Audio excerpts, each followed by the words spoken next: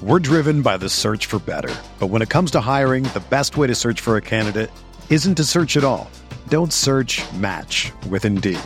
Indeed is your matching and hiring platform with over 350 million global monthly visitors, according to Indeed data, and a matching engine that helps you find quality candidates fast. Ditch the busy work. Use Indeed for scheduling, screening, and messaging so you can connect with candidates faster.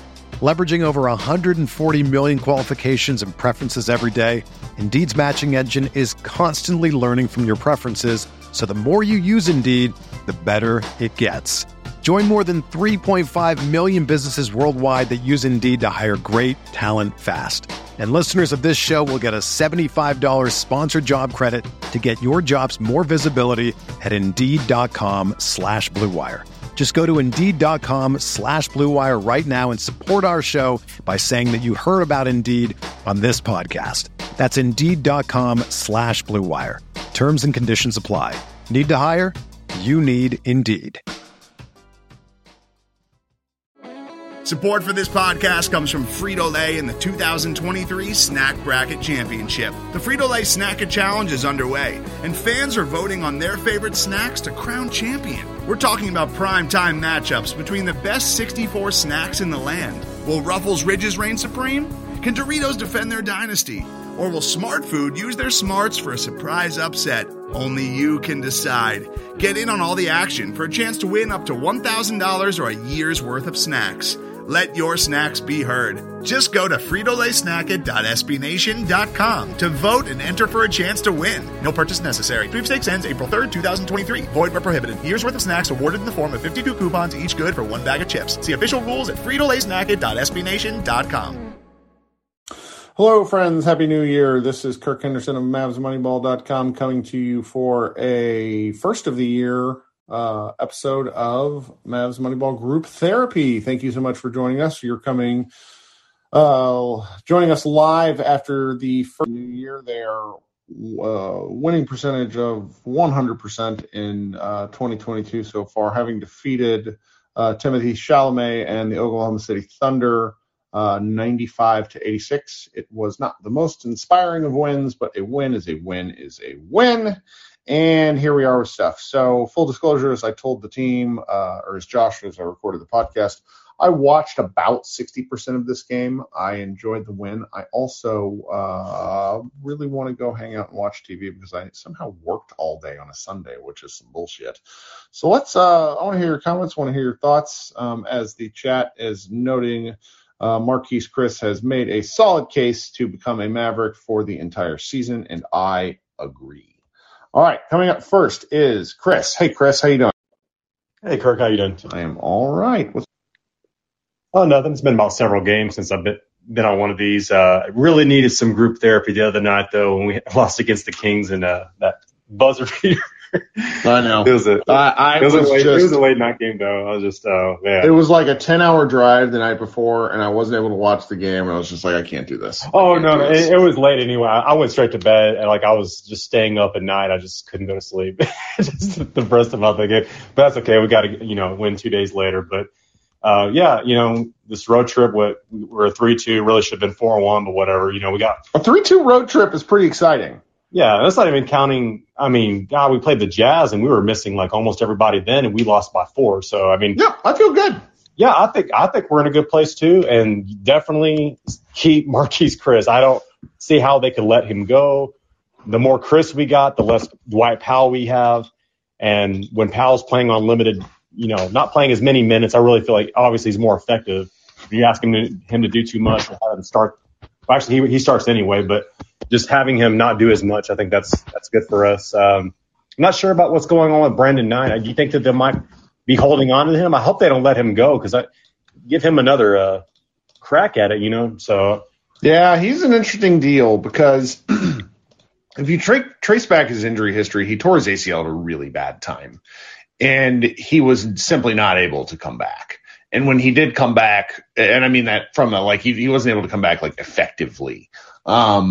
And it's really something, he has had a couple of good games, but it's like when you look at the big picture of how he's played basketball, he's really not been great in like 4+ years. So it's a little difficult to deal with. I'm curious to see. I just think what's going to happen is these guys are going to run through. They're not going to have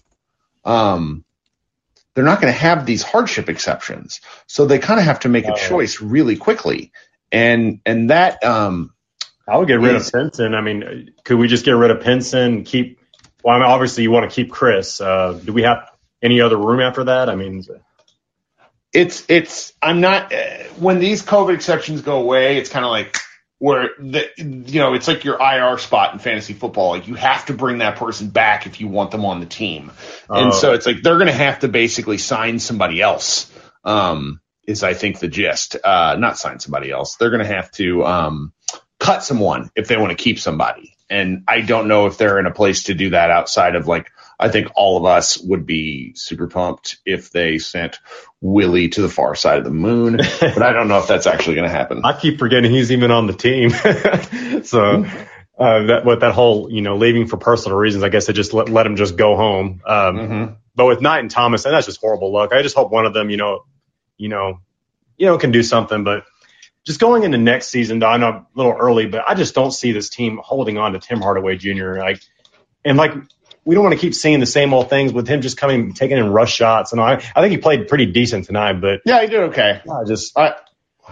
My expectations for Tim are just so through the floor to where as long as he's not garbage, I mean, the real challenge for him is that like defense, if he's not really good on offense, when he looks bad on defense, he looks horrendous as a player overall. Like tonight was just one of those games where he got lost. Like he gets lost on basic stuff. Like he's too good a basketball player to have these kind of mistakes, in my opinion. And he's about as streaky as Buddy Hield is when it comes with the 3-point shot. And where has his dad, Tim Hardaway Jr.'s dad, been? Because we haven't seen him at these games. And I remember last year or the year before that, every time Tim Hardaway Sr.'s at the games, I feel like Junior just balls out, It's real because, you got to kind of – I think sometimes we take the mechanics of shooting for granted, but, like, there's a reason NFL coaches have quarterback coaches. There's a reason golf like the best golfers have, like, caddies that know what they're talking about, and baseball pitchers work with – like, the mechanics of things can be off just so, and then it really makes a big difference. And it matters. It's really neat in when Tim Hardaway's dad is there because you can just tell that they've talked about stuff like the real nuanced shit that me as a person who couldn't hit the broadside of a barn as a shooter doesn't understand. And I think there's a science to it. Yeah. That's pretty much all I have. You just want Luka, get back in shape. We'll obviously lose some weight, but Luke, I'm just glad he did have that extended time because of his ankle. Porzingis stay healthy. I think we're in a good spot. Keep Chris and then go from there. I mean, just maybe there will be something cool at the trade deadline. Something will happen and we'll just kind of go from there. But I think we're in a good spot considering how bad the West is. We just have to worry about Phoenix and Golden State, just avoiding them in the first round. So.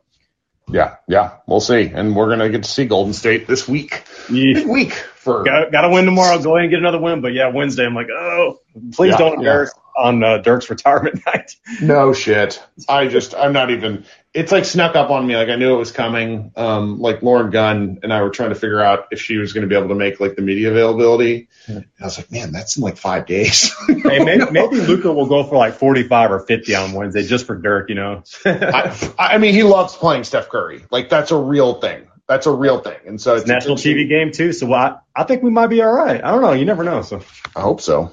All right, Chris, thanks for hanging out. Yeah, Kirk. All right, coming up next, Jared from all the way on the other side of the planet. How is your Monday going? Jared's in the future. Hit the unmute button. There we go. Yeah, g'day. How we doing?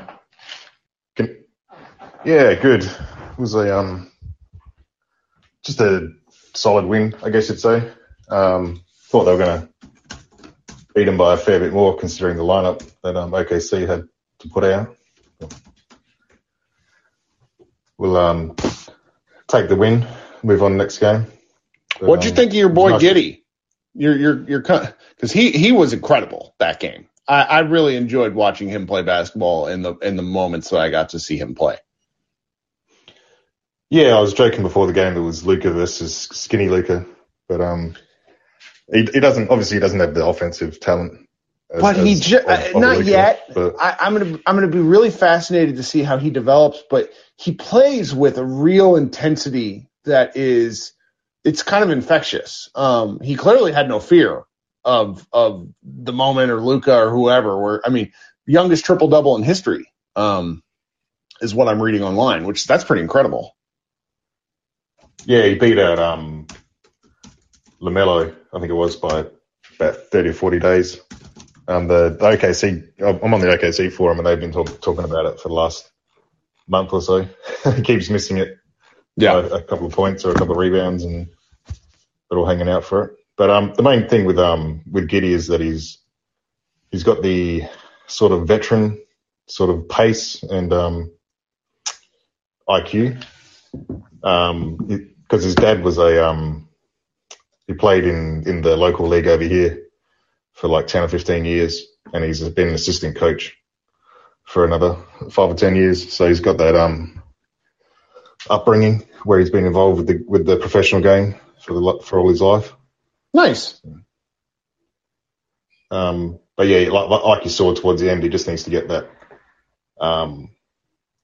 scoring sort of sorted out where he misses those little.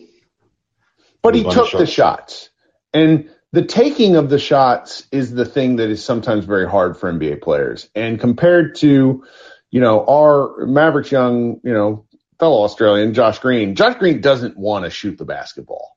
And it's so painful to watch Green sometimes because he just doesn't have the confidence. And I don't know why, because if you have the confidence to make like these whirling dervish, crazy ass jump passes, you'd think like just pushing the ball at the rim wouldn't be that much of a thing. But this has been, it's kind of been Green's issue going back even to his time with Arizona, where it's just he wasn't a very good rim finisher, and it's a different level, obviously, game, but he's such an interesting athlete, strong. He's just watching Giddey take those shots, I'm just like, I know it's a different role, like very different, but young players need to be willing to shoot the ball because it's hard. Like you have to develop confidence somehow.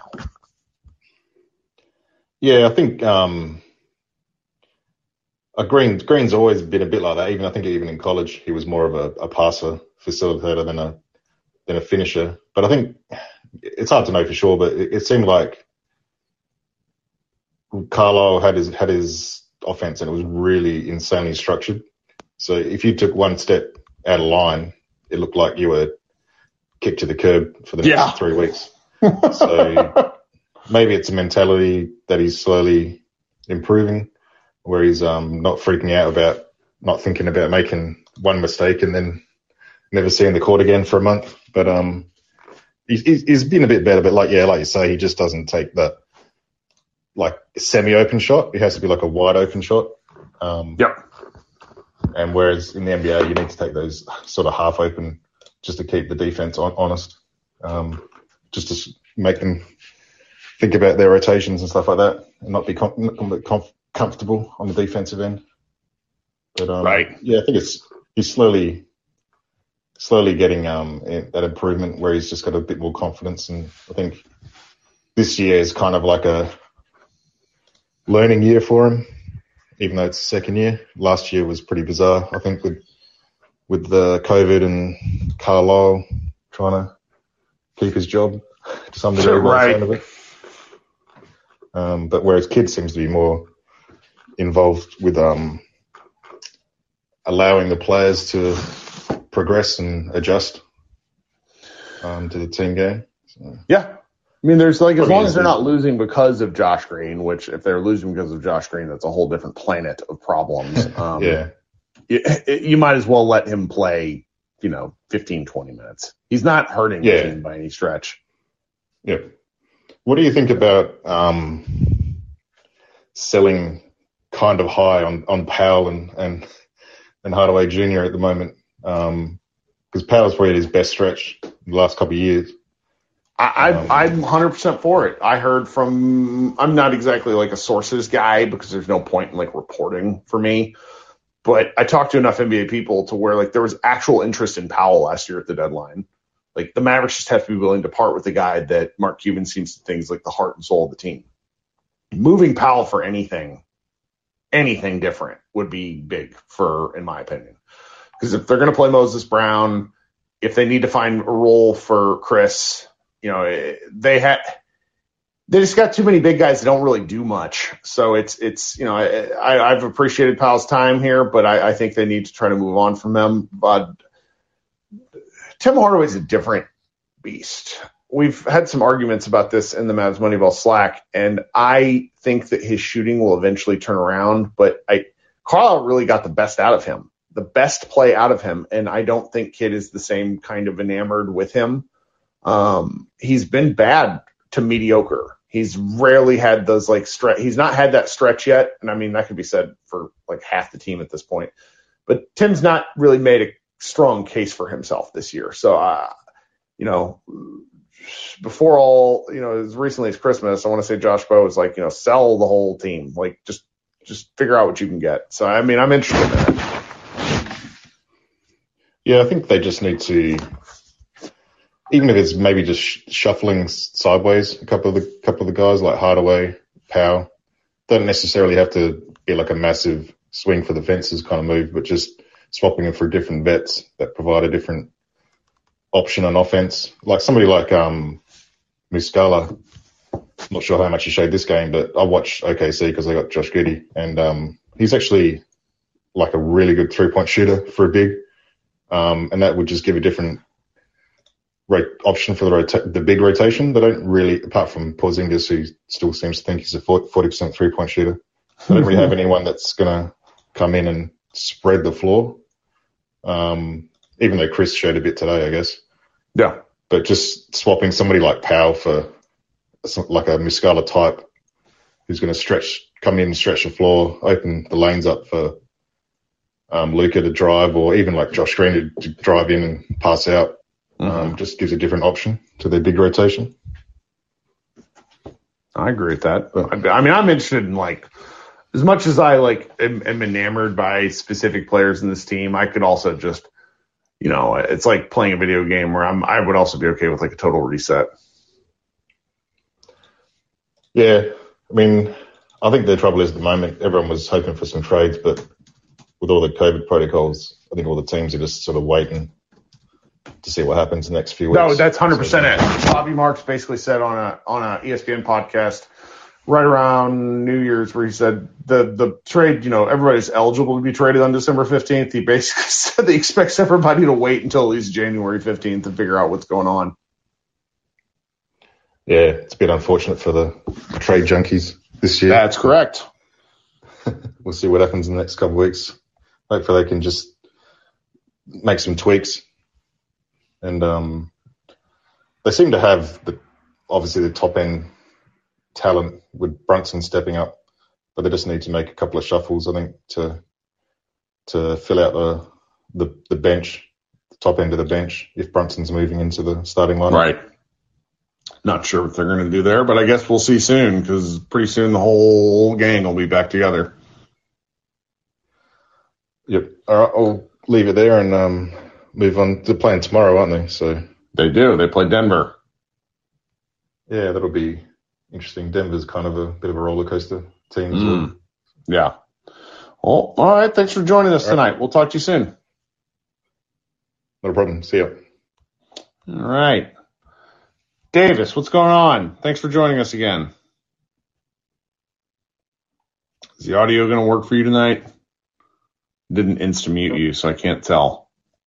Yeah, no, well, it starts off muting you, but I can hear you. Can you hear me? I can. Thanks for joining. Hey, Kirk. Thanks for having me on again.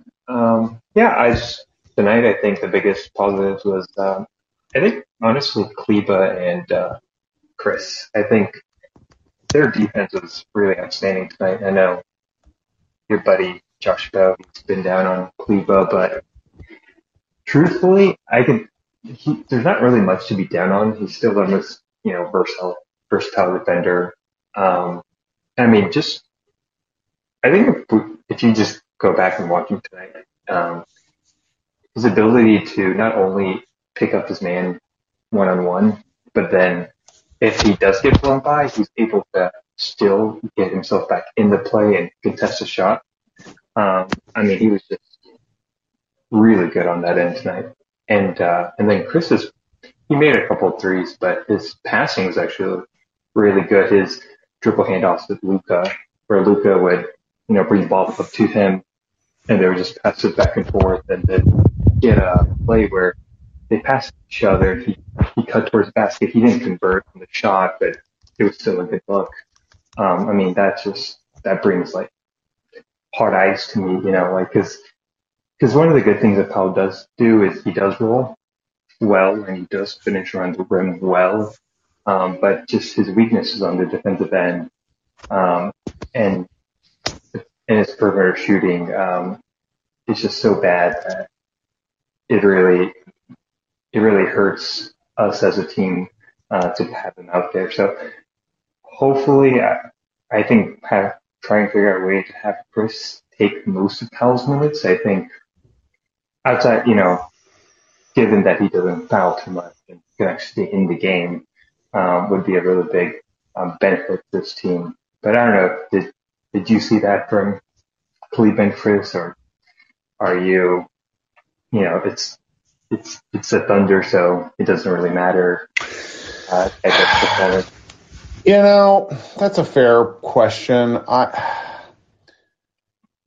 This was a kind of a peculiar game because the final score doesn't indicate how much the Mavericks kind of kicked the crap out of the Thunder for a significant portion of it. It ended up being a 9-point margin of victory, but it should have been more. And I don't know, it's hard to be too critical. This was a game where I was really kind of hyped, and I said this on the podcast. I saw the first quarter, I saw the end of the second quarter, like the final 3 minutes, and then I saw the final 6 minutes of the fourth quarter. So I didn't see any of the third when Chris played really well, according to Josh. I don't know. I'm just kind of starved for something different at this point, to where I would like to see Chris sign for the rest of the year, just because we only got 50 games left. So what's the harm?